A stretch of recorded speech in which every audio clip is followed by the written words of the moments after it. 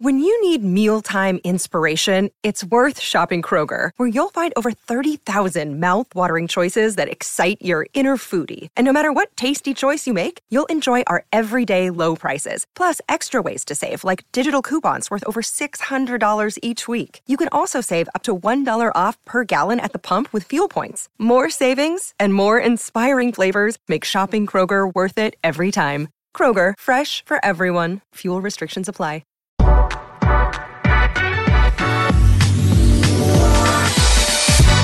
Oh, here we go.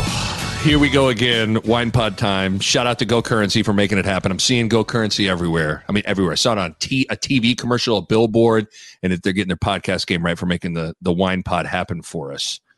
We have cheated. We have cheated, everyone.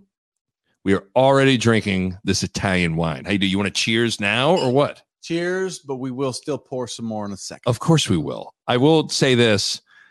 I'm going to try hard. You cannot make me laugh really hard tonight. Because laughing, so your boy had the hernia surgery. Think about that. I don't, I can't laugh too hard. Okay. I really just don't. Problem. So don't be funny. Don't do anything to make me laugh. We're going to keep it. We're going to keep it unfunny all night. I will say that was one of the most aware. So I went. It was outpatient. So I went in.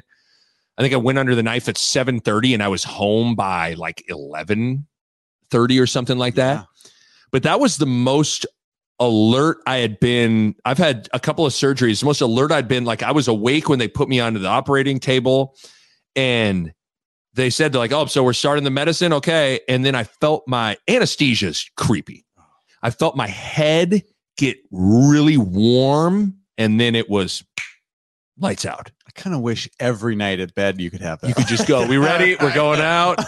But I've never felt, I've gone under before. Yeah. I've never felt that like that warm. It was the last memory I have is like warm head, lights out. You were probably thinking about, you're like, I'm going to think about what this feels like. Well, because you think, you're just like, okay, here it is. This is going to happen. Like I am going to be out in a second. Were you trying to fight it? Not really. I just was kind of like, ugh.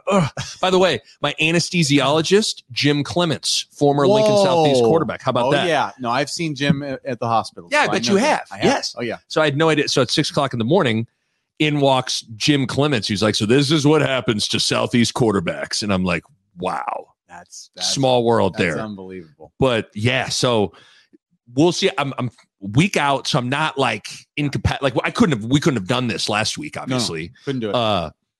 But so no laughing. Random question. Are you a quick to go out sleeper normally? Like, are you a person when you lay down in bed, can you go to bed? Like, can you shut your eyes and go to sleep? Or does it take you 10, 20, 30 minutes of like? I would say more often than not, I'm quick. You're quick. Yes. I'm not one of those guys that I would. One of the worst feelings is when you're laying there and you're creeping up to that, like it's been 20 minutes. It's been 30 minutes. I'm kind of a 10, 20, 30 minutes of like, it takes me to go. And my wife, like when she lays down, if it's over, if it's a minute. So I think it's weird. I've heard so many people talk about this where husbands and wives get like resentful to the one that can sleep. Yeah. And I'm such a fan of sleep. I'm like, no, this is good. I'm happy for you. But like other people get pissed off. They're like, they're like your husband can be like, well, time to sleep. And it's the people that it's a bad feeling when you have been fighting for 20 minutes and then your wife comes in and falls asleep before you. That's like you're like, you just feel like you got crossed up in bed. You know what I mean? And it's dunked on. They dunked on you in bed. They dunked on you in bed, which is a bad deal. But no, I can feel, I remember I went off coffee for like a week, a handful of years ago. And that was, I couldn't believe now, because I am like multiple cups in the morning and an afternoon coffee guy every day. Yeah. And I couldn't believe going off of coffee, how fucking tired you are. Like when 8:00 hits, I mean, you are exhausted and ready to shut her down. But I was going to say, like, I do subscribe to the school of thought of like your bedtime routine, like what you do leading up to that time of like, okay, I'm shutting it down. Like if you're on your phone scrolling and stuff like that, then it's hard to shut your brain off. Well, see, I'm no phones. Oh, you do that hardcore? Oh yeah. I mean, I got on my phone where I think it's 8:00. I can't see if texts come in. So like pretty much wow, look at you. I don't exist past 8 p.m. So like I'm a big believer. Like you want to keep the lights low, right? Like no bright lights. Yep. So I'm a big fan of like no text, no screens. I didn't know that. I'm reading my book. So text Bo Rude post 8 o'clock. It might not happen. No, I mean I may see it if I have to. If I have to like set an alarm or something, I re-enter the phone to do it. But like most of the time, like that phone's off and I'm not looking at it. You know what's kind of sad is I used to, as a basketball player, when I would close my eyes, I would daydream about basketball. Like I would think about basketball. I'd put myself in a game and I would think about like, man, I'm gonna start. I'm gonna come off this flare screen. I'm gonna hit that shot. Like, and then like you play a game in your head. Yeah. And I found like once I was done with basketball, like it honestly almost feels silly to do that in some ways. I always, Nick, I'm not lying to you. Most nights I daydream about something, whether it's a work scenario that's gonna happen with work, or like I'll just think through arguments with people. I like thinking through like fun scenarios like that, but I do that all the time. I love it.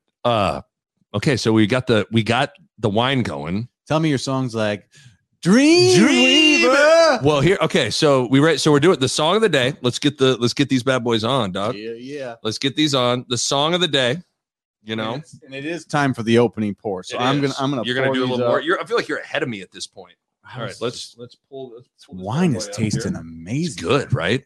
Yeah. Okay, so let me get you. Yeah, hook me up. Oh yeah.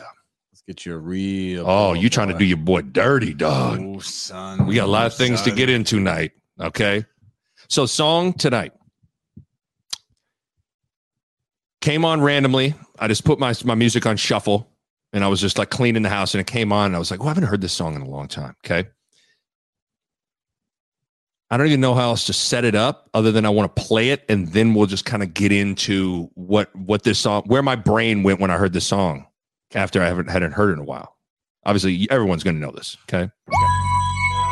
Boom, boom, boom, boom, boom, boom, boom. Bone Thugs in Harmony.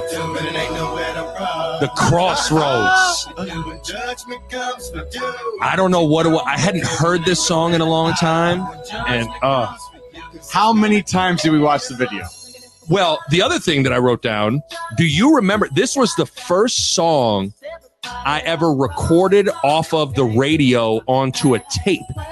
And you and I, in my living room when we were 10 years old, would put in the tape and we'd listen to this song. But we saw this video a million times. I would come over after school and it'd be that it was on MTV's like countdown, I think from like 4 o'clock on or something. And it was like number one, however many times, but we would wait for that moment. This song was huge. They're walking up the mountain and it's easy. I mean, oh yeah. So a couple of things I was thinking about. This song, you've heard the song a million times. You think you know the words. If you Google the lyrics, you aren't even close. You're so far off. So is it So Follow Me? I have no idea what that is. I don't know. But So Follow Me, Roadstro. I say SCO.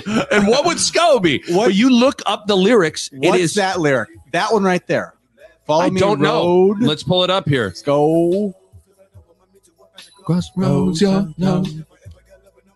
I'm telling you, this might be the ultimate, like, hilarious how bad you are butchering the. Cry. We used to sing this. Yes, we did. I think we were preparing for I don't know what we were and we were thinking we were going to lip sing this in the talent show, and we never did. We never happened. Thank God. Why'd they kill my dog, Eazy-E? Yeah. And then, man, I miss my Uncle Charles, y'all. I mean, anybody that's got Uncle Charles, that really hit home. But I don't. Now follow me. I'm trying to look it up. I don't know what it.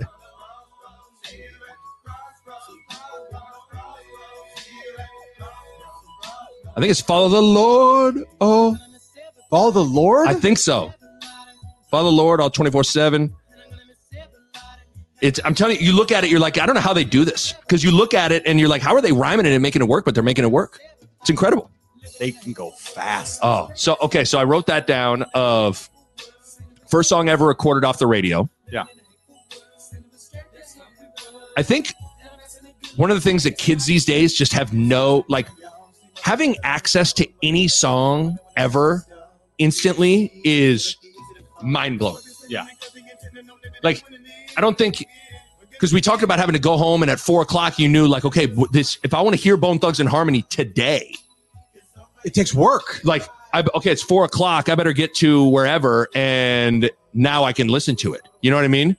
It's a different mindset of it's all at your fingertips. Every kid has everything at their fingertips, right? Right. And in the old days, it was like you would either, I mean, the farther you go back, the harder it was to get the song you wanted, right? Right. Especially if it wasn't like, if it was number one on top 40, whatever, you might get to hear it a lot. But otherwise, you just like, you'd be scanning the radio and just you're waiting at the mercy of the DJ, right? Who's running the radio, or running the TV show, or whatever. And it's just a different world. You had to like earn it, or you had to tape it, like find a time to tape it and make it all That's work. what I'm saying. I think I figured out because and there you go. There's a song today, Bone Thugs and Harmony, Crossroads. But that I think I figured it out on like back in the day, KFRX or whatever. You know, they'd have their like top 8 at 8. I think it was. Yeah. And so you time it out, like the number one song would be at whatever the 8:30, and I knew Bone Thugs would potentially be number one, and so I like waited for it and I recorded it. It was a big deal. It was a big deal. And then the other thing we talk about the music videos, like the video itself, in some ways, was just important as the song. Because they were like, you couldn't separate the two. Because your only way to listen to music oftentimes was to watch the video. So they became synonymous with one another. Okay, so we're going to have to talk more deeply about this book, hopefully in a week or two. So I just started reading the 90s. The 90s, the Klosterman. Yeah. You know, he talks a lot about music videos. Yeah. You know, smells like Teen Spirit. Yep. Like that.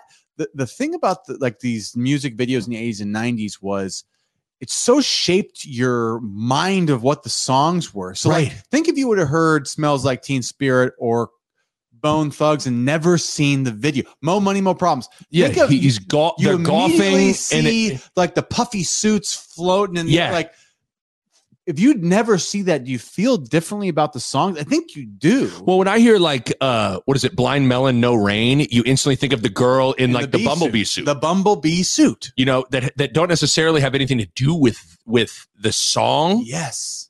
But yeah, it was hard to separate the two. And that's the part I don't like. I mean, you're trying to figure out that influence on. I know it does. It almost makes me, I wonder if like I like certain things less because the video made me just put it in a category or something instead of just being like, let me listen to music. Well, they say now TikTok is really influencing music because, you know, it gets made there, you know, some songs got to have the beat to be able to put into a TikTok and whatever.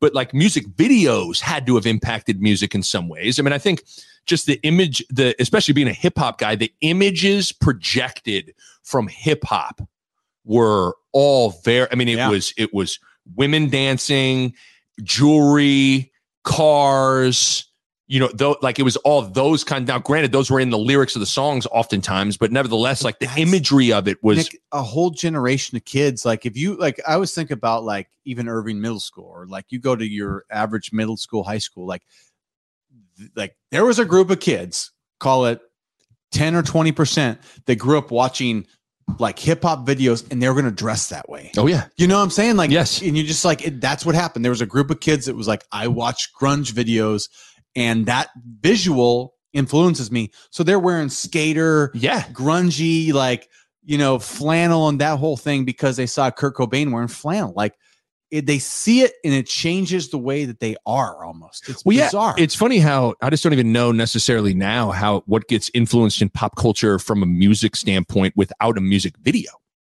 I mean, they have music like videos. Snoop, I just don't think people watch music Snoop videos. In the early 90s with like he had flannels. So flannels became like a thing for like hip hop dudes to wear. Well, you know, Dre had his White Sox hat on. Well, and they were all wearing the brown pants, wife beater, that's like comes from like prison culture, right? Because prison culture was like that was a certain style.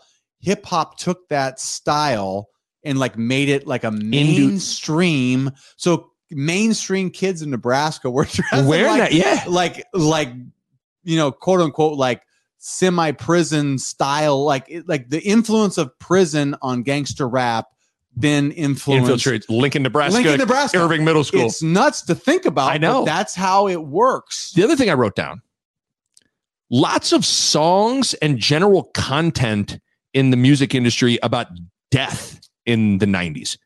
Like, so both of Biggie's albums, Ready to Die, Life After Death, Crossroads, we just listened to, Tupac rapped about death all the time. Yeah. My girl Mariah Carey had the song with Boyz II Men, One Sweet Day, that was like a huge, it might have even won a Grammy, I think.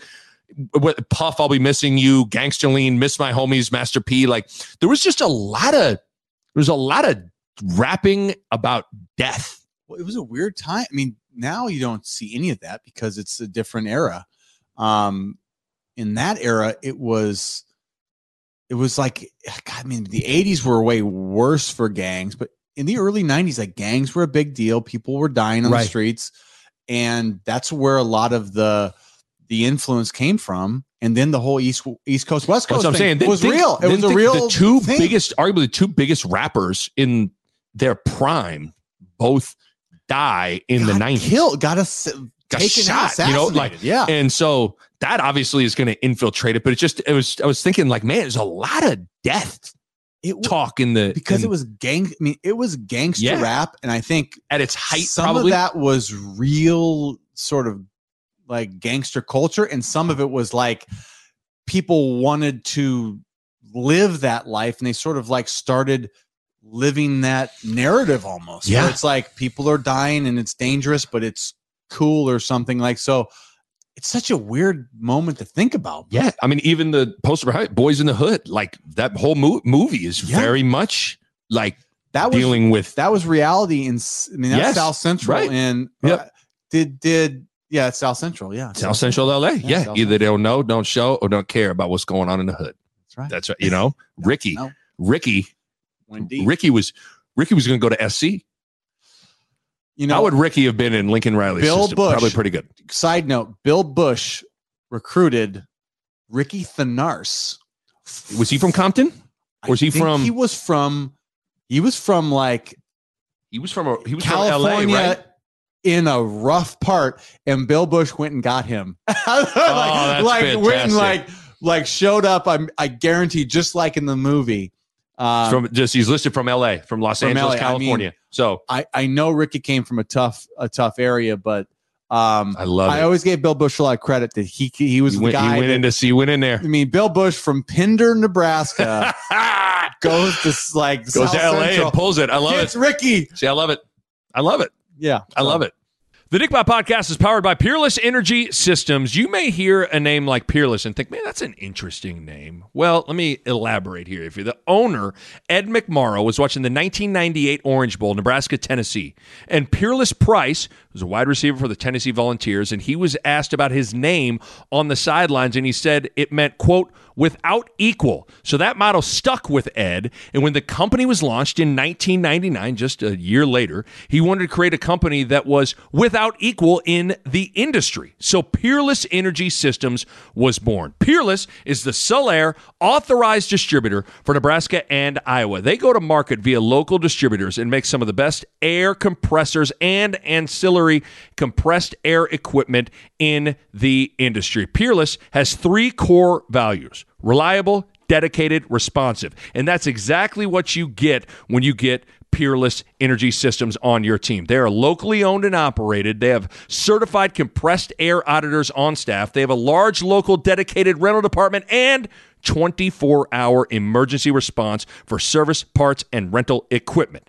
Pretty good right there. So if you're in manufacturing, food processing, utilities, transportation, refineries, maybe you work in a body shop, car dealer, automotive, countertop makers, I could go on and on, but you get the point. For any air compressor needs, Peerless Energy Systems has you covered. Go to peerlessenergy.com. That's peerlessenergy.com. Speaking of coaching, like candidates and stuff, I don't know how you were. So Saturday, Husker bye week. My analogy I gave was, it was Frost has now been fired, and it's almost like you broke up with your longtime girlfriend, and it was your first time going out single, and so you went to the bar. You went to the club and you were falling in love with everyone you saw. That was me Saturday watching college football with every head coach. Like I was falling hard for Lance Leipold and falling hard for Chris Kleiman. And of course, falling hard for my guy, Dave Aranda, who went to Ames and waxed Matt Campbell's hiney. Yeah. What did you get to watch a lot of football? Did you try to like disengage? I disengaged. You needed a break? Didn't watch a down of football on Saturday. Sometimes you need like, I don't know. It's been a hectic 4 weeks. It was I don't know how people out there that are listening felt, but to me, it was like, I just needed to not think about football for a weekend. Because, it's been such a tumultuous couple of weeks that it wasn't like I just needed a Nebraska break. I just didn't want to think about anything. So I just took a day off and just was like, family day, had some fun.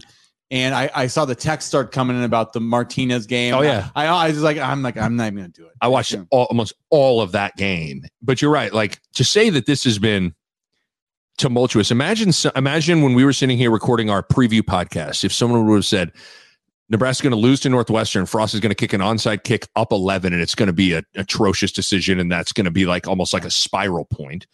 Then Nebraska's almost going to lose to North Dakota. Then they're going to lose to Georgia Southern. Frost is going to be fired. Then they're going to get run off the field by Oklahoma. Chenander's going to be fired. And then, oh, by the way, the next week, Martinez is going to dominate Oklahoma in prime time and come through in the clutch, not once, but twice in the fourth quarter. Like, literally, it is this season is like what I just described to you would be like, well, that'd be like laughable worst case scenario. There's like scenarios, good, bad, like that's the worst case scenario. Yes. And we hit it like out of the park. Yes.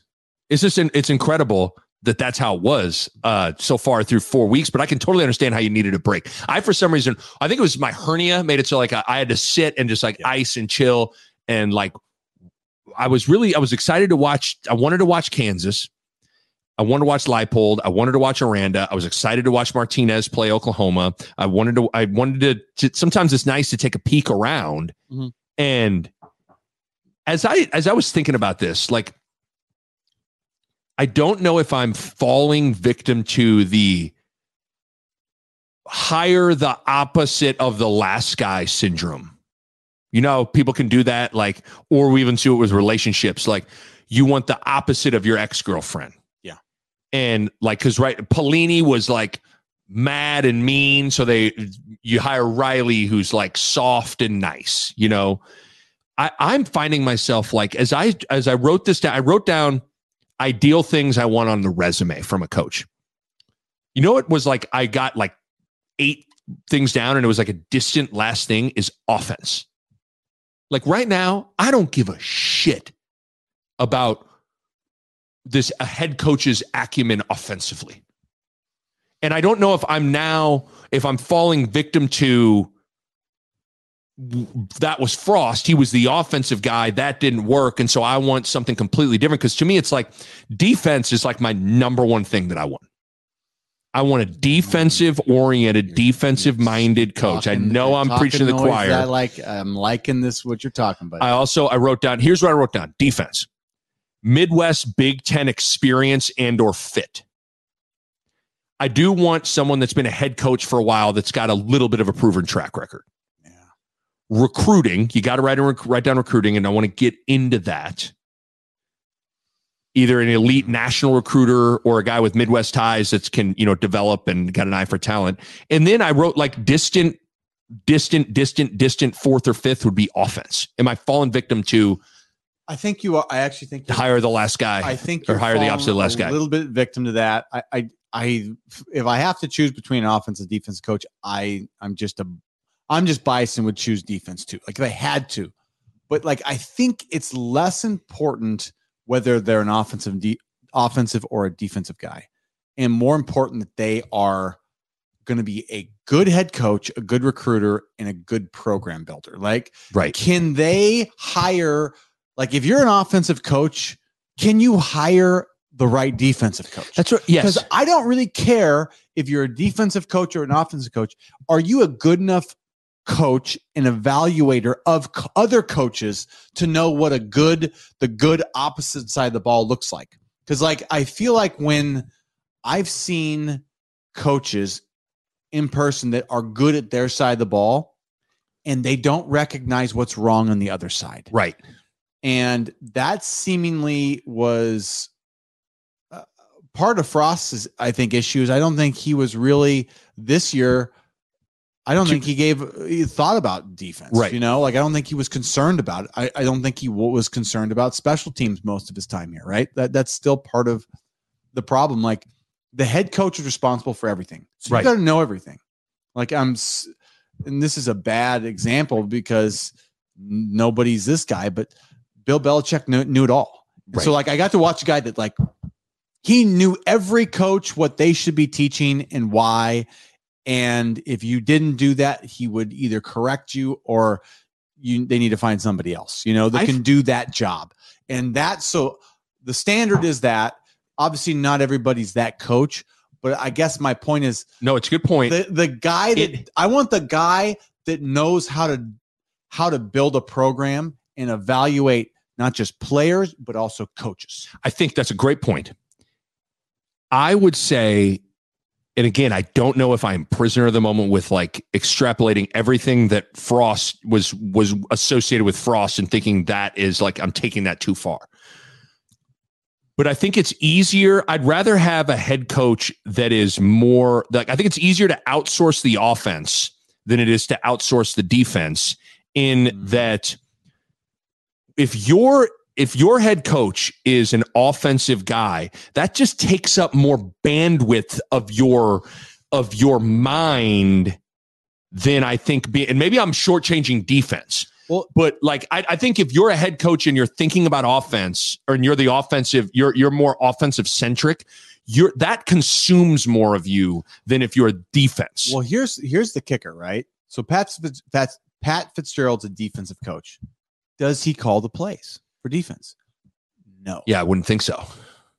Most of these offensive guru guys call the plays. It sucks up their work. Like you say, it sucks up their mind.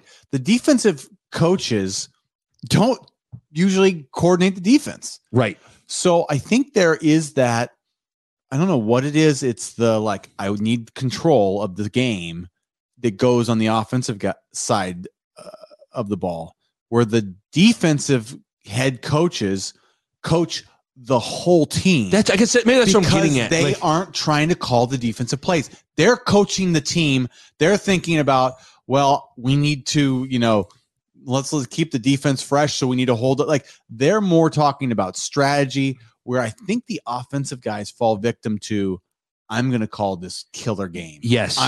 My play calls are going to beat the defense. Like, they get victim to their play calling. I totally agree. I just think most, outside of Tom Osborne, who is just almost a unicorn in that he was calling the plays, was an offensive guy, but had a great feel for the game. Mm-hmm. And somehow he was able to like compartmentalize like what was going on offensively with the game, with the defense, with who's in, with feel. We don't want to go for it here. This is a time to maybe dial up a trick play. This is time to like whatever. And I just think and you said it a lot more eloquently than me, that I just think defensive guys, I like how they're able to see the whole picture better. Yeah, they're not focusing on this. They're focusing on. They're zoomed out. They're zooming out, and they are saying, "Okay, how are we gonna win this game, like holistically? It's a whole, like on the whole." So you brought up Osborne. Osborne had a system that lent to like, he can call plays, but they're going to be 90% run plays. Yeah. Run and play action, and only throw like drop back passes if you absolutely have to. But like, it was run clock. It was wear them down in the fourth quarter. We get stronger at the end of the day, and they're going to get worn out, and we'll win the game in the fourth. Like, right. That was the mindset for decades. And, run the ball on defense was part of that strategy. So he didn't have to, game to game, pull it. And like, it was just like, this is what we do. And so he got really good at knowing how to do that. Yes. And so I keep going back to where like I like Dave Aranda in that way. I think he checks a lot of those boxes. Yeah. The Nick Bob Podcast is powered by Runza. You know, there are a lot of ways to greet someone. Hey, hi, hello, what's up? Another way is, what's poppin'? Well, here's the thing. That greeting has taken on a new meaning now because the answer to what's poppin' is now Runza's new popcorn chicken. That's what's poppin'. Runza's new popcorn chicken is amazing. Little, bite-sized, delicious, all white meat chicken that make any day better immediately. I love them. My wife loves them. My kids cannot get enough. 2-year-old Mac, 6-year-old Mava are constantly wanting to get it popping. Great for a snack, great for a meal. Pair them with the best crinkle fries on planet Earth, and you are set.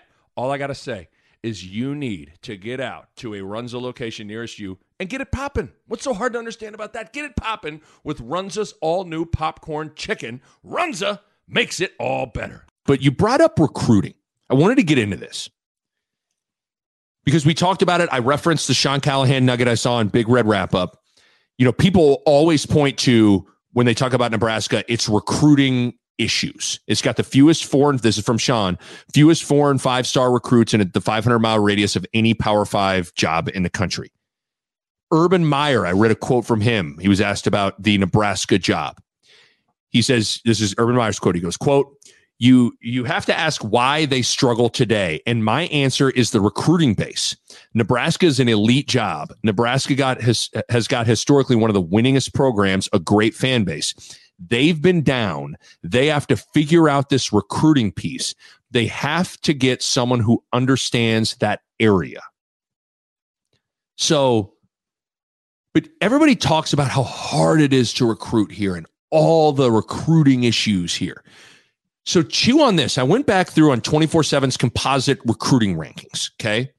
And I get it. You can roll your eyes at recruiting rankings. It's gotten to where it's a big industry. More often than not, they're right than that. Sure, Amir Abdullah is a 3-star and he was amazing. But for every one example of that, I'll show you a billion 3-stars who were 3 stars, you know.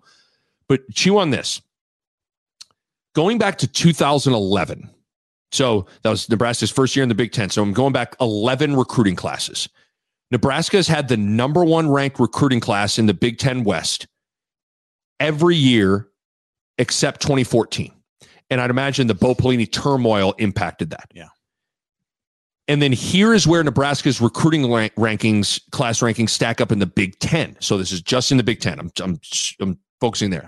2011, second in the Big Ten. 2012, fourth. 13, third, 14, sixth, 15, fourth, 16, fifth, 17, fifth, 18, fourth, 19, fourth, 20, fourth, 21, fifth, which spits out to an average of fourth. So the average recruiting class ranking has been fourth in the Big Ten. Keep in mind, you're recruiting, like you're behind behemoths like Ohio State, Michigan, Penn State, where let's be honest, like I don't know if Nebraska is ever going to be able to out-recruit those teams. Michigan, Ohio State are going to be really hard. Oh, Penn State, maybe. Penn State's they're like us in a lot of ways. Right.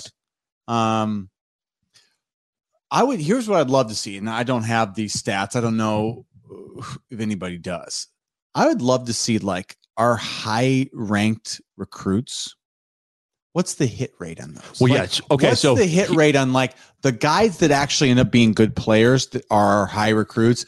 I have a suspicion that we are getting like the low end of the performance side of like these 4-star guys, yeah, high 3s or whatever. Like I just feel like, man, every good recruit we get, I just don't feel like it's like, and that guy's good now. It's like, I know because that that's guy what goes, or this guy sucks, or because that's the thing is you hear those things, and yet I feel like one of the things we've talked about is I felt like for a while there's been a talent issue. Like, I'm not seeing difference makers, but like, according to the recruiting rankings, Nebraska's got the most talent in the Big Ten West. But here's where I think this was fascinating. Max Olson of The Athletic wrote about this, and this is really interesting. I'm just going to read. It's 3 paragraphs from the story. Yeah. During the Frost era, Nebraska has lost 56 scholarship players to the transfer portal, second most in the Big Ten. But here's the real issue. 40 of those departures came from the players in the staff's first 3 recruiting classes. Among those 56 scholarship players who transferred out, 45 stayed in the program for 2 years or less. 19 were gone by the end of their first year in the program. Just as troubling was how many of these signees failed to make an on-field impact at Nebraska. Of the 56 transfers, 43 played less than 100 career snaps on offense or defense for the Huskers, according to data from Pro Football Focus. There were 19 who played 0 snaps. So for me, I guess this is where I'm just throwing this out there and trying to figure this out, because there's been this recruiting topic that people throw out there. I think maybe the recruiting base thing is overblown. Nebraska is able to get people here. Their problem has been retention and development. I think it might be evaluation. I think it's evaluation and retention. Like, I mean, obviously, if you're losing guys, that's bad.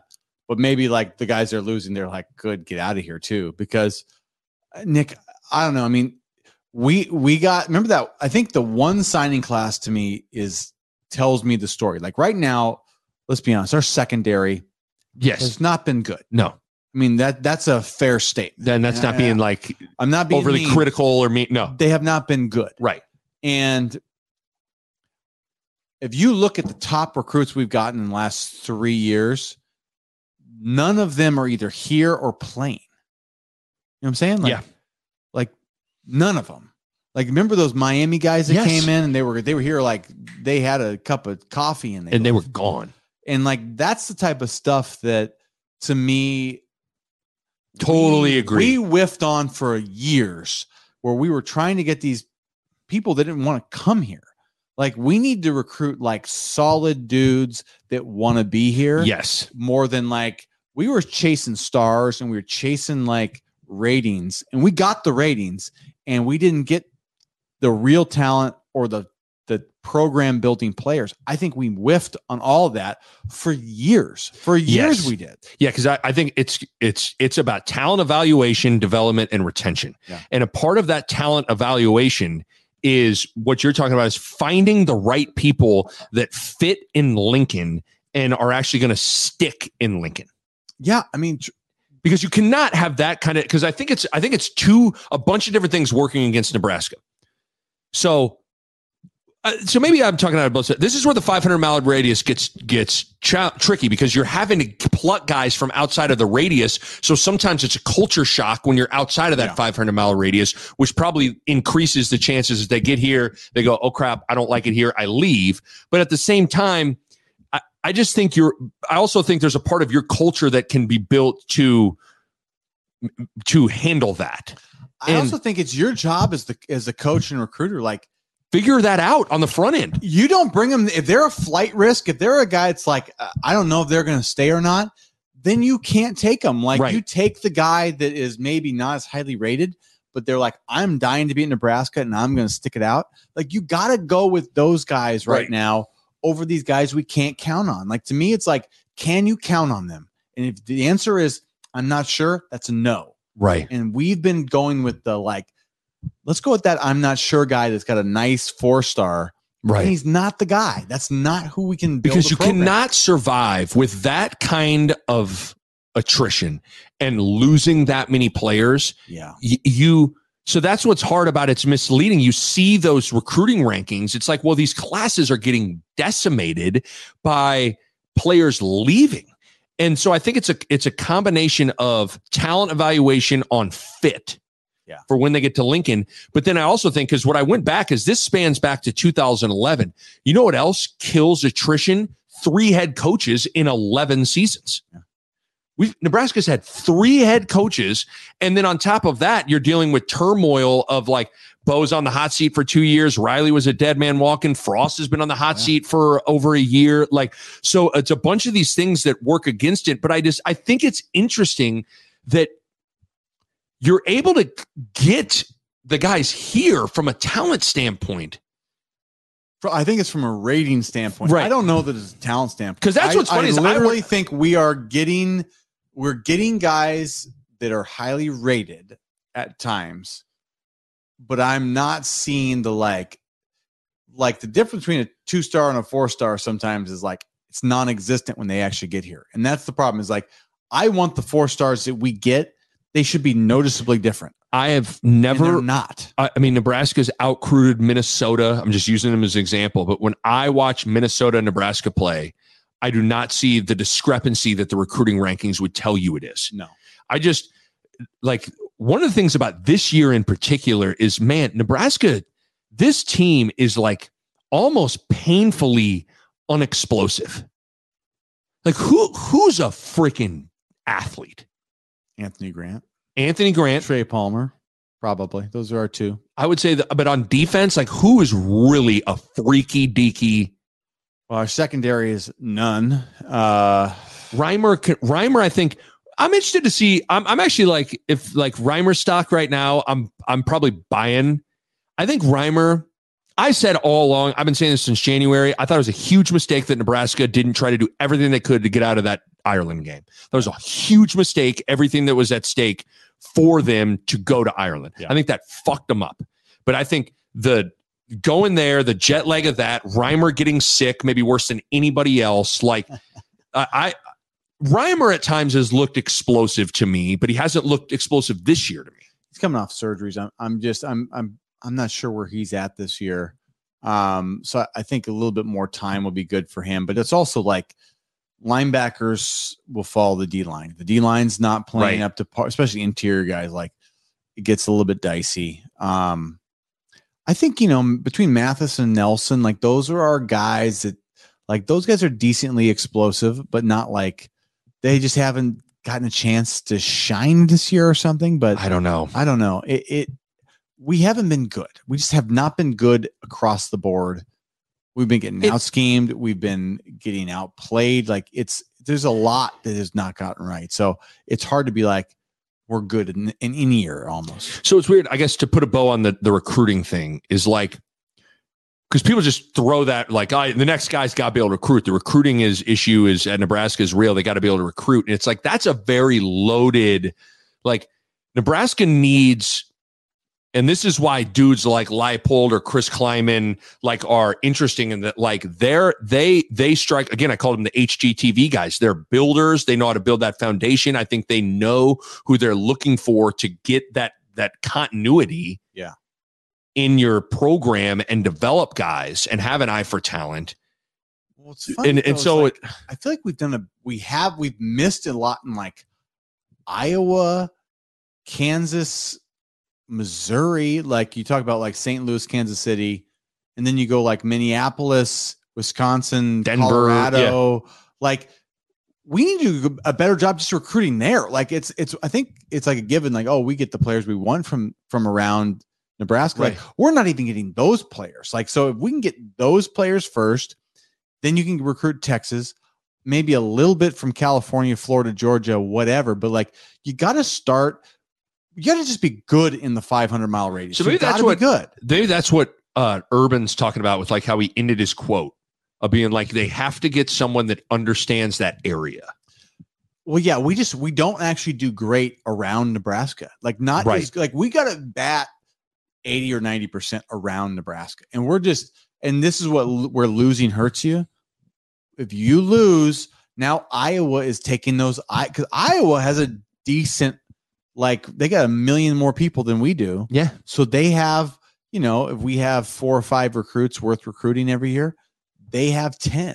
Well, and the problem is they've come in and they've taken Noah Fant from Omaha, and they took Clester Johnson's kid, and they took, like that's what I'm saying. We're losing in Omaha, right? Instead of like, okay, Omaha used to be a given, and we used to take Iowa, who we wanted out of Iowa and Missouri, kind of as a given, right? And now it's a battle. We're losing Omaha sometimes, and we are struggling to get out of Minnesota, Iowa, Missouri. Here's the thing too that I think is going to be challenging for everybody is the transfer portal is going to make player development. I wonder what that looks like now. Like getting guys to like when you came to Nebraska, I don't know what your expectations were, but I'm sure you were like, I'm going to come in. I got to get bigger, stronger. I got to do like 3 years seemed reasonable. Like 3-4 years. Like I'm going to wait 3 or 4 years and I can play. Like, and I just don't, reasonable. And I don't think I don't think kids think like that now. And they don't think like so that. What's hard is like Nebraska probably has to be a developmental program. And I think player development could be challenging in this transfer portal world. I think it is. Unless you get the right dudes.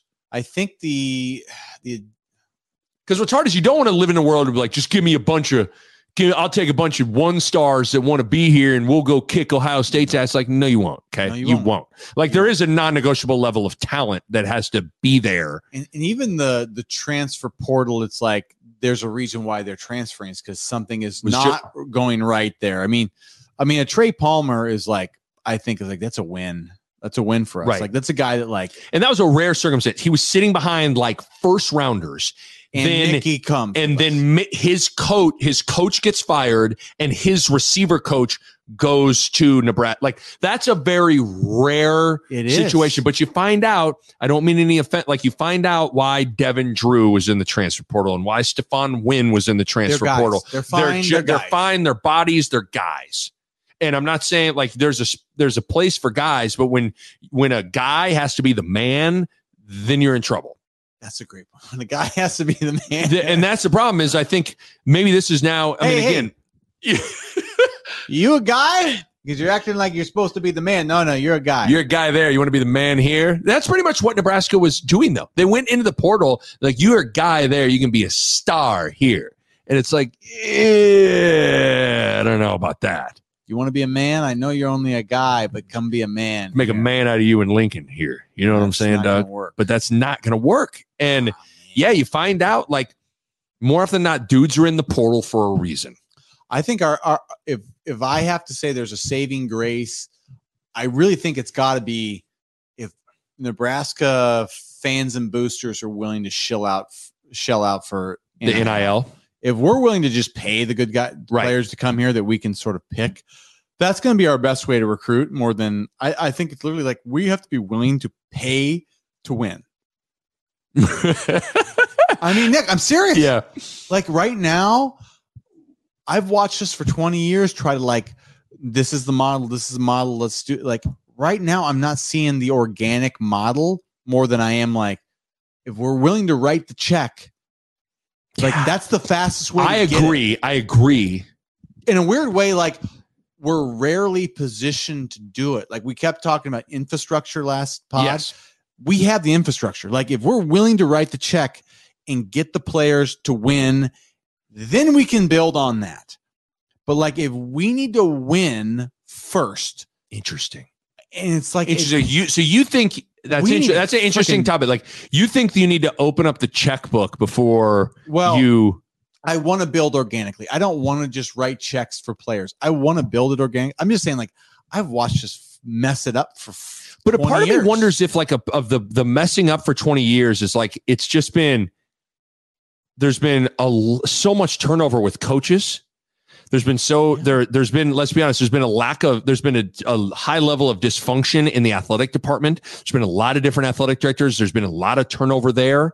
There's obviously the change in conferences, which I think is makes a difference as well. Like, and I'd say this, having Trev Alberts is like that's what I'm excited about. It is a great,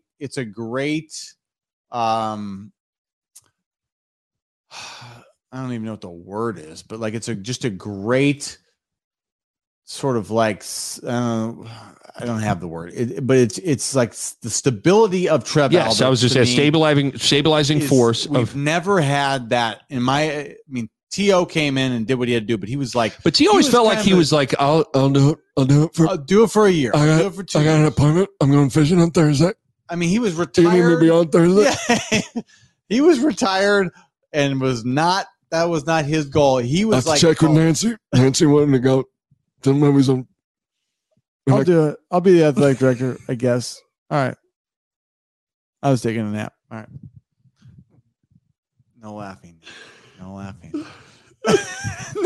No Tom Osborne impressions. We love Tom Osborne too much. You would do it till Thursday, and then he was done. I'll do it to Thursday. Thursday, I'm going hunting. I'll be athletic director through the weekend. Then I got a couple of doctor's appointments. But like, there was this feeling when he showed up. I mean, the dude, you know this, right? Like at the start of that season, Tom Osborne was helping out Creighton basketball. He was meeting with me about leadership, and then he was the athletic director by the end of the year, and it felt like he was doing it till Thursday. I'll do it. I'll do it for a week. All right. Sure. I mean, that is... It feels wrong to do an impression of him, but it's... Dr. Tom. Oh, my God. Oh, do we refill it?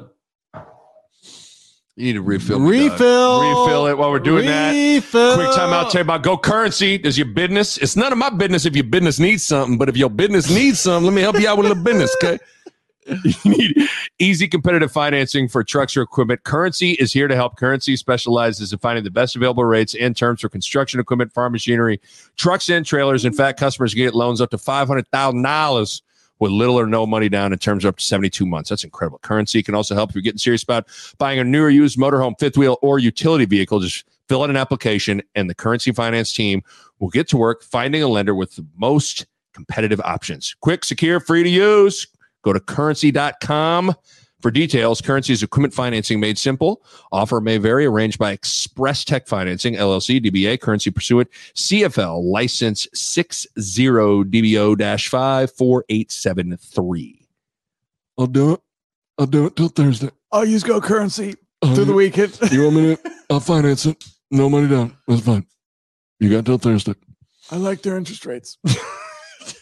I can't, like, it feels mean to do that, dude. You are a guy. I love Tom Osborne. I love oh, God. I mean, boy, and I tell you, do we need to pitch the university for me and you to teach a history of Husker football class, and we'll just do Husker Classic recaps with people?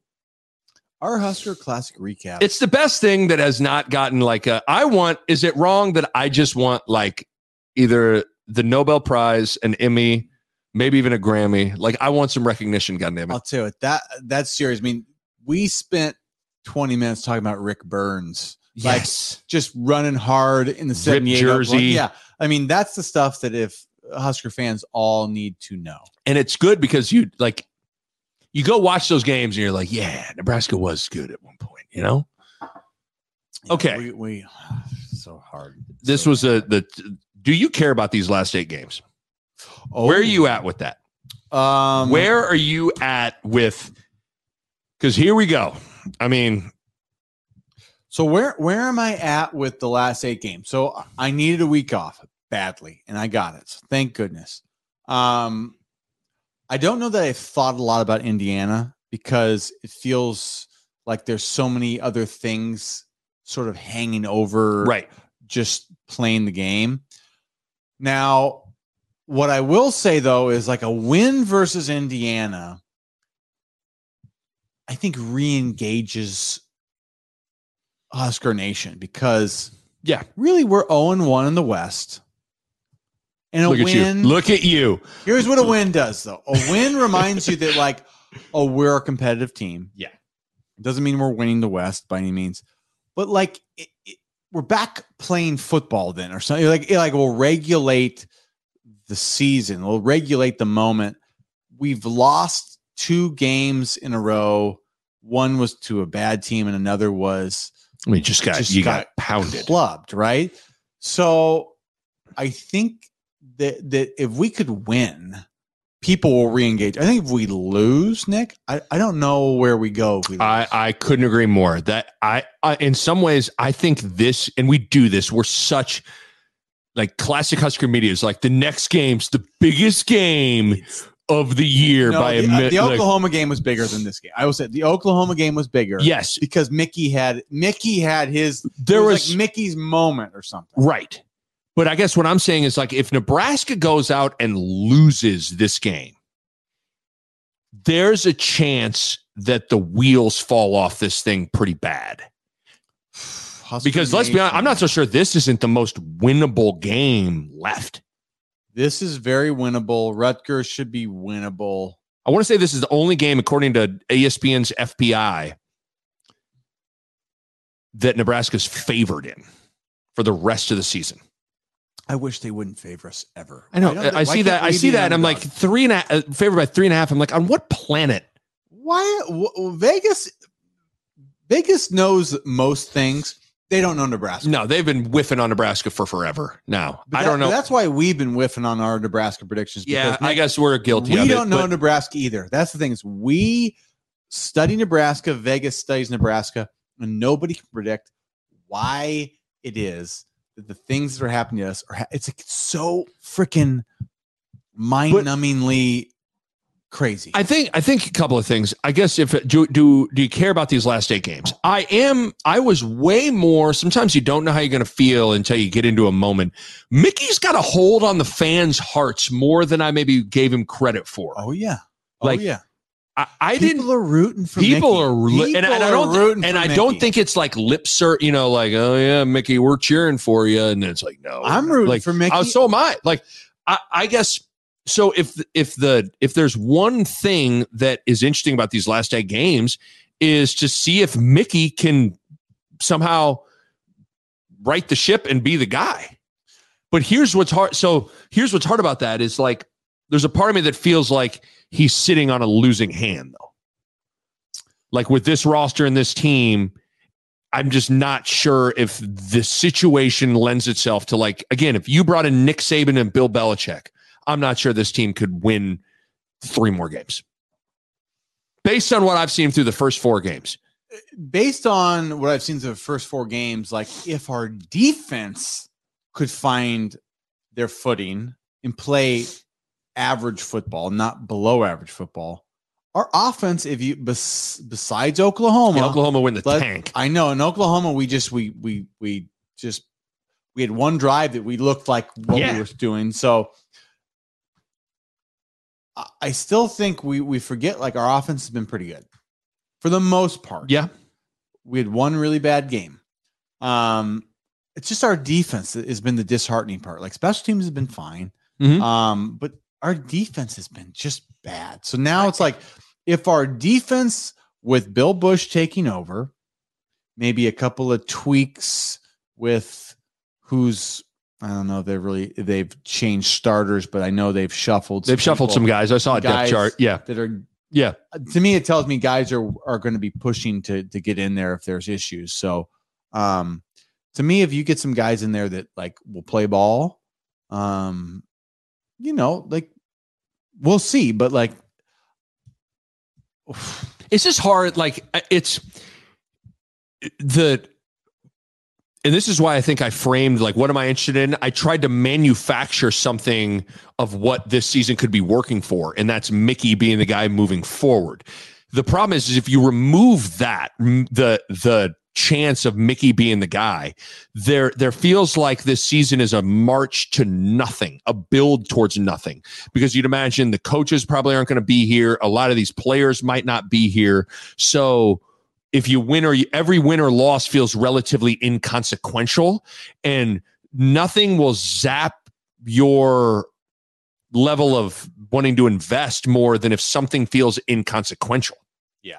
So if Mickey, that's the hook to me. Yeah. To me, it's still in front of us if Mickey can do it. Like, so if Mickey can win a couple, because we got 8 games left. There's 8 games left. We're a third of the way through the season. So we have 2/3 of the season left. So if Mickey can get on a win streak, I think he needs to win.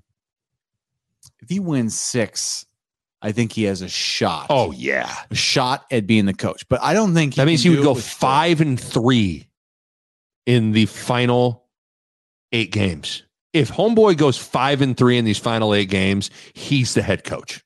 No, I think 5. Nebraska is their last 5 games. They are losing all of those games. Minnesota is going to dismantle Nebraska. Michigan is going to dismantle. Michigan will beat us. Nebraska. Did you watch Minnesota, what they did to Michigan State? No, I didn't. Oh, Lord. I mean, Flex got a squad. Yeah. And then, I just don't see them winning at Iowa, and I don't see them beating Wisconsin. Although Wisconsin didn't look great this weekend. But the problem is, Indiana's not great. Rutgers isn't great. But are they better than Georgia Southern and North Dakota and Northwestern? Maybe. I don't know. think they are. And that's the problem is we don't know how to win games. Well, the problem is Northwestern might be like atrociously bad. I mean, Northwestern's got one win and it's against Nebraska. They lost again this weekend to Southern Illinois. So it's like we can sit here. They lose to Miami of Ohio and they lost to Southern Illinois 31-24. If they get to 6 wins, realistic number of wins left out there. To me, it's these next 2 weeks. You got to win these next 2 games. I think if they can win the next 2, people will at least be, I think, engaged for the rest of the season. I think the hard part is if they lose the next 2 and then you go, oh, Minnesota, Michigan, it's just I know. So that's what I'm saying. And I think ugly. the players would feel like that, and the coaches maybe start feeling like that. Everyone, you need to dangle that carrot of Mickey continuing to maybe being the guy to keep everyone engaged, fans, players, everybody. Keep them locked in. And to me, that the only way that happens is if you win this weekend. You got to win. If Nebraska goes out and loses to Indiana, it is, I don't want to sit here and say it is just the season's it's over, but I just have a hard time envisioning them losing to Indiana at home and then somehow making anything out of these last 7 games. I think it's just very crucial because I think if we do win, I think the fans will get... everybody will get not a little confidence boost, but a big confidence. I think the players will get a big confidence boost. I think with changes sometimes, if you make a big change and you see something good happen, okay, we have a new coordinator in, and then it works. People believe pretty quick, and our players will believe pretty quick. Oh yeah. Sometimes they'll go maybe that's what the problem was, and it wasn't that we can't tackle. Right. Right. So, no, you're right. Because I think there is a potential opportunity here with, okay, you got Frost is gone. Chenander's gone. You had a bye week. You had this opportunity. The bye week probably let everybody catch their breath. Yeah. And if they would go out and play well, that would be an enormous shot of belief from the players on all the changes. Mickey's in charge now, and Bush is now with this defensive. Bush is running. This is what's happening. But to me, it's, and I don't want to make anything. I mean, you try to make Indiana, Nebraska the Super Bowl, but it feels like if this game shapes the season. It's the Super Bowl for Nebraska fan engagement and player engagement. Maybe that's the best way to put it, because Trev did announce that the game is a sellout, so sellout streak is going to extend for another week, which we talked about last week. That is a good thing. I am a supporter. But you're right. It's the Super Bowl for fan engagement. If you lose this game, it is hard to imagine a lot of excitement around here for the final 7 games. And if you lose this game, you just wonder where the players' confidence level is going to be at. And it just, all those things get dramatically more challenging to stay engaged as a fan, to stay excited and confident as a player. Yeah. But you're right. I mean, there's still 8, there's not 3 games left. There's 8 games left. And as a player too, this is where the argument for making changes with coaches, if you've lost 3 of your first 4 and the coaches are the same, I've been through that. And no, 07 when we were losing, right, and it got halfway through the season and there was no changes made, and you're looking ahead going this is bad, and it's only going to get you just. That's as a bad of feeling. It's almost a better feeling. These kids is we got new guys running the show. It's almost refreshes. So I think there's an argument for this in the sense of it's a refreshing for the kids. This is new. Here's the new strategy. Right.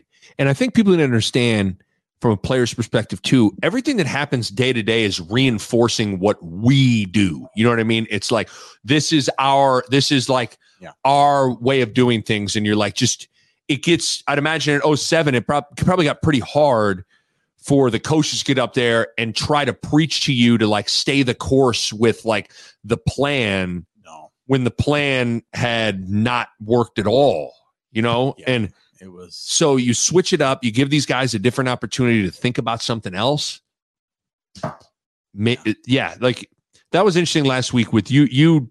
I didn't think about it from that perspective from a player's perspective on trying to give them a new view or like you just get like a new lease on like the season a little bit. Like you get to start over. You get to start over, and sometimes you need that. Where if the old voice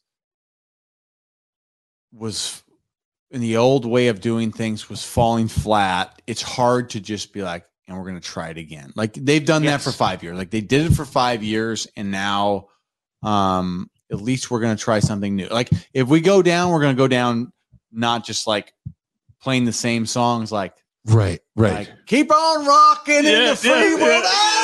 Like, that's what was happening. We're gonna play a new song, right? And we're gonna see if this is the one that works. What? Okay, the one thing I got to pull up what these stats were. I don't know why I went with "Keep on Rocking." I like that you did that. What's a worse? What's the song? Because that's not an annoying song. What's like an annoying song? Well, my Nick Baw's sneaky most hated song in the world, "Moni Moni." Here she come down. I don't know why. Moni. That song kills me. Love Shack rubs me the wrong way. Oh God. Love Shack rubs me the wrong way. Moni Moni rubs me the wrong way. Those are probably my top two. Those are kind of sneaky played at like weddings a lot too, and you're just like, oh God. Is there anything worse than when you're on the dance floor and a song comes on and you're like, what? I have a beef with wedding DJs because you can't tell me if you're a professional, you do this for a living, and you decide, all right, we just had 3 great songs, and now it's time for Moni Moni. That's not intentional. You don't want to ruin our night. Like are you trying to pace people? Like you trying to keep them hydrated or like keep that like? Is it like a secret code? Like we gotta get these guys off the floor. Now's the time. They're getting okay. We gotta slow it. We gotta get them off the floor. It's Love Moni, Shack in here. Love Shack, Moni Moni. Let's go. Let's go. Love Shack, Moni Moni. We'll get them off the floor for a little bit. Then we'll bring them back. They need to go drink. We want them to get the bartender's paying me to get tips. So let's get them over the drink. I just do not like. Is there anything worse than that feeling when you're on the dance floor and the song that's played is just like, no, I am not. So you've always been least favorite songs, Moni Moni. What's Bears? I don't know. I'm trying to remember his. Do you remember mine? No. I don't like Summer Nights, like the Grease song. Tell me more. Yeah, tell me more. That's bad. I don't like that song. That song's bad. That song's annoying. Yeah, that's bad. You know what song is sneaky? Like I used to love that now is like, be honest. If Usher Yeah comes on, I'm a little like, I need like a 5 year, like we need to put that song in a lockbox for 5 years. And then like archaeologists need to find it. What is this? Lil Jon, Usher, Ludacris. Yeah, we play it now for everybody to have party. Like then that would be great. The only reason I like it, it's of the songs that are overplayed. It's a song I can kind of get going. Hear it for the only reason I like is my wife's dad. So my father-in-law. Yep. That's his track. Well, he doesn't know any rap songs. He's a New Zealander, right? So he's a dairy farmer by trade from New Zealand. And he loves Yeah because they say, and Ludacris says, and I milk the cow. He loves it because simply because of that. It applied to his life. He says, I milked the cow. It applied to his life. So he likes it and he dances at weddings. So as much as I'm with you, I give it a pass right now because he likes it and he'll dance to it. But he likes the part where they say the milk cow. I respect that. When I respect milk the cow, where are we at? Farmer. Where I like that. I respect that. Now I feel bad I even ripped on the song. But no, but it's where where are we at with the Cupid Shuffle and the wobble? I think I'll Cupid, as much as this is embarrassing. I'll Cupid Shuffle before I wobble. I'm not a wobbler. Yeah, I think by the end of just next time you're seeing everybody on the dance floor wobble, by the end of the wobble, everybody's so half-heartedly wobbling. I know. That's the problem. It's like dance is about expression. Like those songs, like it's hard to add your own thing to them. My daughter loves the Cupid Shuffle because she knows left and right, and like so Mava loves it. So that reinvigorated my love for the Cupid Shuffle. But I've been pretty anti the Cupid Shuffle because there's Cupid Shuffle. What's the other one that's wobble? No, there's another one too. There's what did Martin Lawrence call the Ghetto Hokey Pokey? I thought it was what did he call the Ghetto Hokey Pokey? It's not the Cupid Shuffle. Take it back them time. Oh, turn around. Yes. Oh my God, this is embarrassing. Martin Lawrence called it the ghetto. He goes, that's the ghetto hokey. Can you go down low? Yeah. How low can you go? What is that song? I'm blanking on it right now. But that one might be worse than. So Cupid's probably better than that. Oh God, that's gonna kill me for the rest of the show. That I can't think of that song. But yeah, that's another one. Martin Lawrence called the ghetto hokey. Yeah. I know the ghetto hokey pokey one. 2 stomps this time. Yeah. What is that song? Turn around. Everybody clap your hands. It's like, oh, this is everybody. But me and you want songs you can just, you really can you get the hips in it. You just need if it's not moving my hips, it don't exist. You know what I'm saying? To have hard beats. Oh God. Okay, how did we get out of that? Bad wedding songs. I don't know how we got onto that, though. I'm not sure how we got onto that. I can't remember. Oh, I know. I wanted to ask you this. This is no way to transition into this.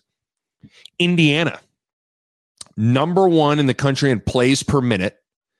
As Mickey said, they're third fastest in the country in snapping the ball. So they play fast. Ooh. He talked about the key for that is to get like the calls in quick. Yep. You had to deal with a lot of up-tempo offenses. Now, things have gone like even more so now. What's the key? Well, to lay it out for us in twofold. What's the key to stopping an up-tempo offense?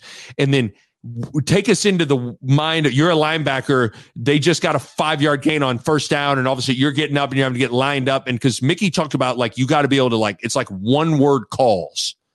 Like you're getting the front, the cover it. Like I feel like when give me a chalk talk here. Well, I'm going to be a dated chalk talk because this is like we did the wing tee. We're playing Oklahoma 78.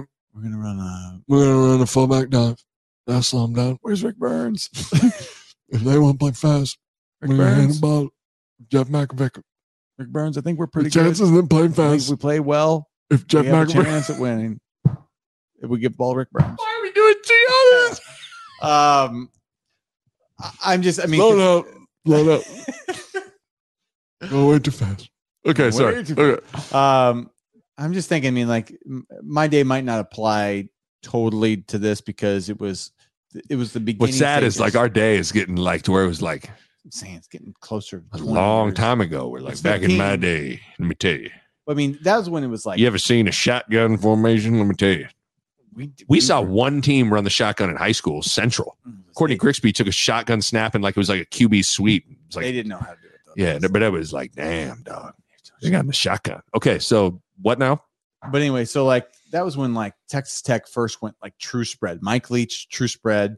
Chase Daniel at Missouri. Yep. Mangino at Kansas. Okie State went spread. Oklahoma finally went spread. So we were seeing a lot of the spread. You got spread, boy. Tons of spread, but I don't know that we ever saw like the pace quite like Oregon did. Texas Tech went fast, but you kind of had to have like your base calls, and you just had to know your checks. It was hard to run. Here's the hard part, which I'm be very curious to see. When people go that fast to call blitzes and pressures, right? Yeah. So blitzes are basically 6 or more. Pressures are usually like an even amount, right? Like it's like a five man call, right? So I don't know. I don't know how they do that against the like super speed, because most of the time, but the trade-off though is like if they're going that fast, they're not thinking through like this is what they're like. Right. They're running pretty vanilla stuff too. Yeah, they right? have a couple of calls that they're kind of probably doing a read off of. Yep. And so you just got to know that, hey, it's going to be a handful of plays, right? Probably with run pass options on each. And you got to kind of have a good feel for what those are and take those away and make them do something else. It'll be interesting though. Like it's unfortunate for Bill Busch. The first game he's calling the plays that you're dealing with things that, I mean, you saw how fast Oklahoma was going. Yeah. I mean, you don't got time to call anything. But you're better off getting it in early. To me, it's all about like, I'd rather have something in that is like, this isn't a perfect defense, but it's in and we're ready to go, than trying to call the perfect play at the last second and we're not lined up and we're not prepared each snap. Give me a sense, and people listening at home got to be as novice as I am, like calling the plays on defense.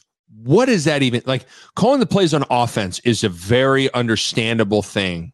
Yeah. The Nick Bob Podcast is brought to you by Pella Windows and Doors, and I want to talk to you guys about energy efficiency. And if you go into Pella's website right now, you look at it, and how about this? 1, 2, 3, 4, 5 different types of windows or doors by Pella won the Energy Star 2020 Most Energy Efficient Award. That's big time stuff right there. And they achieved that in a couple of ways. They got insulated glass, which slows the heat transfer, keeping your home at a more comfortable temperature. They got types of low E glass, which is a glass coating that has been optimized for your climate. They got triple pane glass, which you can upgrade to for increased insulating airspace. And within all of that, one of the keys is proper installation, which is key for window and doors to perform at their best. And you know the Pella experts are excellent at that. Bottom line, energy efficiency matters in making your home more comfortable, and Pella windows and doors are at the top of the line when it comes to energy efficiency. Check them out online, PellaOmaha.com. That's PellaOmaha.com.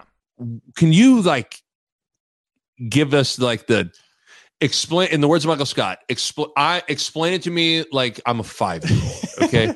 If you had to explain calling the plays defensively to just to dumb it down, and it's you study the film of what do they do, and then you chart out first down, second down, third down. You chart out situations. This is what they do in this personnel. So it's a lot of it's personnel based, okay, right? They run, let's say they have 11 personnel trips, and you've charted it's 90% pass.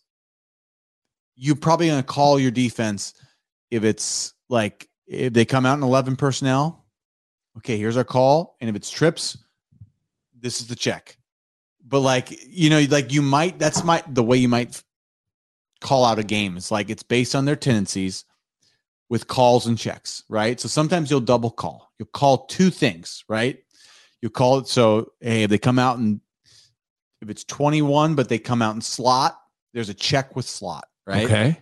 Does that make sense? Yeah. Like slot is like two receivers on one side, tight end over here, right? Like, so there's things change based on formation, but you'll have a call based on basically the personnel. Like if it's 11, which is one tight end, one running back, 12 is one running back, two tight ends. So there's just different personnel groupings, and you'll call or double call, and you'll have your checks based on their tendencies. I mean, that's basically the game. And like pressures that's like what the coordinator, that's it. That's a gut call thing, right? Like, right. And so, that's the game. It'd be, I mean, I am very excited to see, like, do you think we'll see a discernible difference in how the defense looks and operates? I would think a little bit. I mean, they're going to try to use the same terminology, but they're going to mix it up a little bit. I don't know how much they're going to mix it up, but probably I would think more. They're going to do some things differently, right?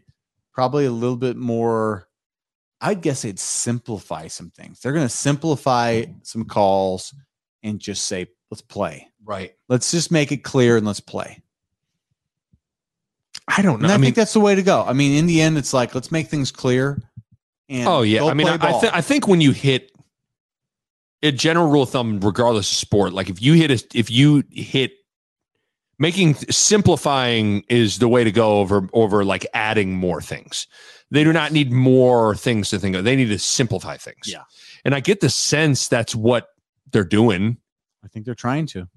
But I also think this game lends itself to that because I don't think you can overdo when a team's playing so fast defensively. There's not a lot you can do. When they're going so fast, you just got to you got to have a call ready and go, and like you just be ready to play. The other thing, Mickey talked about, they're potentially going to slow it down on offense a little bit to help out the defense. Well, they were supposed to against Oklahoma and didn't do it. Right. You know, that's the part of like saying it and then doing it.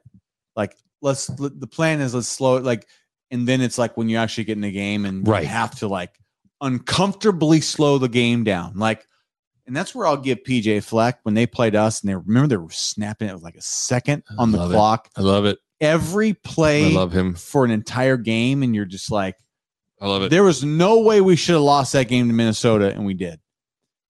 Half their team had COVID, and they snapped it with 2 seconds or 1 second on the clock the entire game. It was in such an impressive feat of time management. It was amazing. I loved it in a way it was hard to describe. But why do I like all of the things about football that are boring? Because I like punting. Strategy. I like time of possession. I like defense.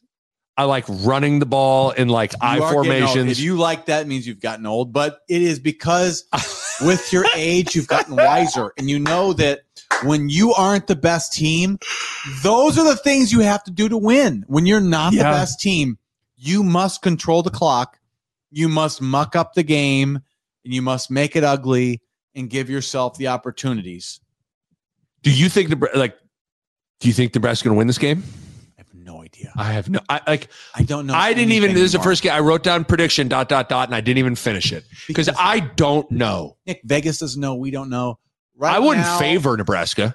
No, I wouldn't either. I don't know what we're going to come out like. What kind of gusto we're going to come out with? I like that gusto. That gusto. I like that because we need gusto. Yeah, we need a lot of gusto. We need our defense to play. If our defense plays, our offense will follow. I think we're going to see, like, if our defense comes out and like, the first 3 drives, see that Indiana scores 3 touchdowns. Like it's going to be a long year. That's what it feels like. The first, I feel like I've said this for a decade straight.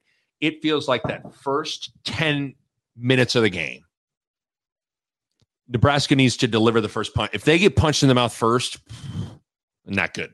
Yeah. But I don't know. I don't know. I feel like, honestly, if I had to say gun to my head, I'd pick Indiana to win the game. I hate picking against Nebraska. So do I, but it's like, I just don't know. Based on what I've seen, it's hard to have much confidence in this team to win. Nebraska's offense needs to think differently. We need to think about, like, okay, where's our weakness right now? We're struggling on defense. So what do we do? Well, obviously scoring a lot of points is great. Right. But you know what's better? Running the ball a lot. Yeah. And having like, see, but the problem is I think Whipple's like wanting to whip that thing around. He wants to whip. Should we play? He wants to whip. I mean, he might need to whip that thing. But hey, how about the fact our boy Gabe Irvin gonna be getting some burn now? We love Gabe Irvin because Gabe Irvin. I am here on behalf of Gabe Irvin and the trials and tribulations of Ladies Gabe and Irvin's gentlemen, let me present evidence. Gabe Irvin, falsely accused of not being a good running back. Seriously. His line didn't block. Ladies and gentlemen, the general, I think we're going to pull up the Fordham game. This is the first possession that I would like the jury to note the starting point. Inside the 10-yard line, your options are very limited. Roll the tape. You see very disruptive tackle for loss. Very lot you can do. Ladies and gentlemen of the jury, let me point to Exhibit B, Oklahoma's field. Clearly, poorly taken care of. Gabe Irvin tears his knee. His season was just about to explode. I rest my case. If you and I got to Saul Goodman and Kim Wexler defend Gabe Irvin in the court of the the state of Nebraska's opinion versus Gabe Ervin, I would violently defend Gabe Ervin. I am defending Gabe Ervin. I mean, nobody's got no worse to run. I think Gabe Ervin, I want a handful of things. I want Gabe Ervin to ball out. I want our guy, Chancellor Brewington V, to come in and, he's going to tap into the trust fund to dig a little deeper and make a couple crackback blocks and maybe a quick touchdown catch. I want more Brewington in my life. I do want more Vokalek. Vokalek went overseas, hurt the ankle. He got special treatment? He got special Guinness infusion in Dublin. Smirnoff. I need vodka. They give me Guinness. Yes. Yada, yada. I don't play. We just got Seinfeld. Have you seen this guy, Jerry Seinfeld? He talked to Kramer and yada. Minsk, and in Minsk, we just got Seinfeld. Hilarious. I watch episode. I master of my domain because I not touch little Vokalek. I do not want Elaine, not master of her domain. She got dumber. Was done. She was dumber with no master. I want great show.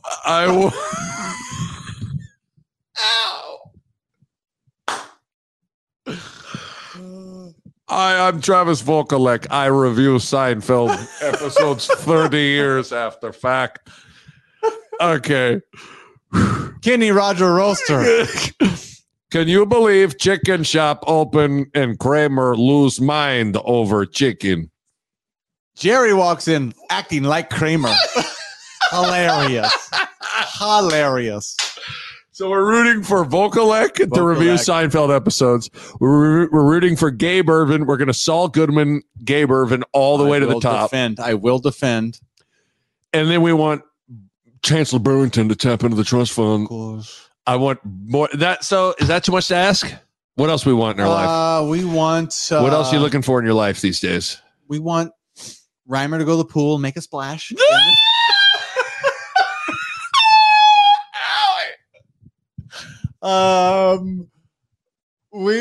Nick, don't hurt your stitches. Don't hurt your stitches. I'm sorry. Why did you do that? Lord have mercy on my soul, dog. Nicholas, this always happens. Oh, when we get to the end of the bottle, we went to France. No, we went to Italy. Oh, we went to Italy, didn't we? Why do I always do that? Because you always do it wrong. It's great. I went to Hastings. Nancy took me to Hastings. I went to Hastings. You want to listen to some? Wrap it up. What do you want to listen to, dog? You want to whip it, or you want to Tom Jones it? We either gotta whip it or we gotta give him the moany. We're gonna moany it. No, in honor of. Can I give you the song that I wanted to play just because it's good? Yes. Surprise me. Don't tell me. This is the song. I was literally had no angle other than how is this song not better or not more widely acclaimed? Are you ready? As we're gonna wrap this thing up. This song goes out to a special someone, Gabe Ervin, Travis Vokalek, and Chancellor Brewington. This one's for you.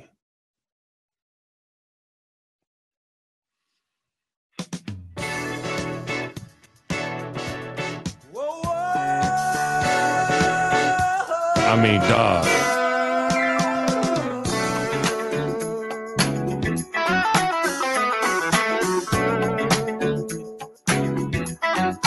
How is this song not bigger? Come on. Is this the Brothers Johnson? This is Frankie Beverly and the Maze before I let you go. Frankie. This you can get. I mean, why is this song not played at the weddings? Because those DJs are in cahoots with the bartenders. They must be. And I won't forget. Mr. and Mrs. Johnson have cut the cake. You know what time it is. And I really love you. You should know. Why is this song not bigger and better? Like it's 1981. Before I let you. Before I let you go. I mean, come on now. This is a good song to wrap it up to. The credits are rolling on the screen right now.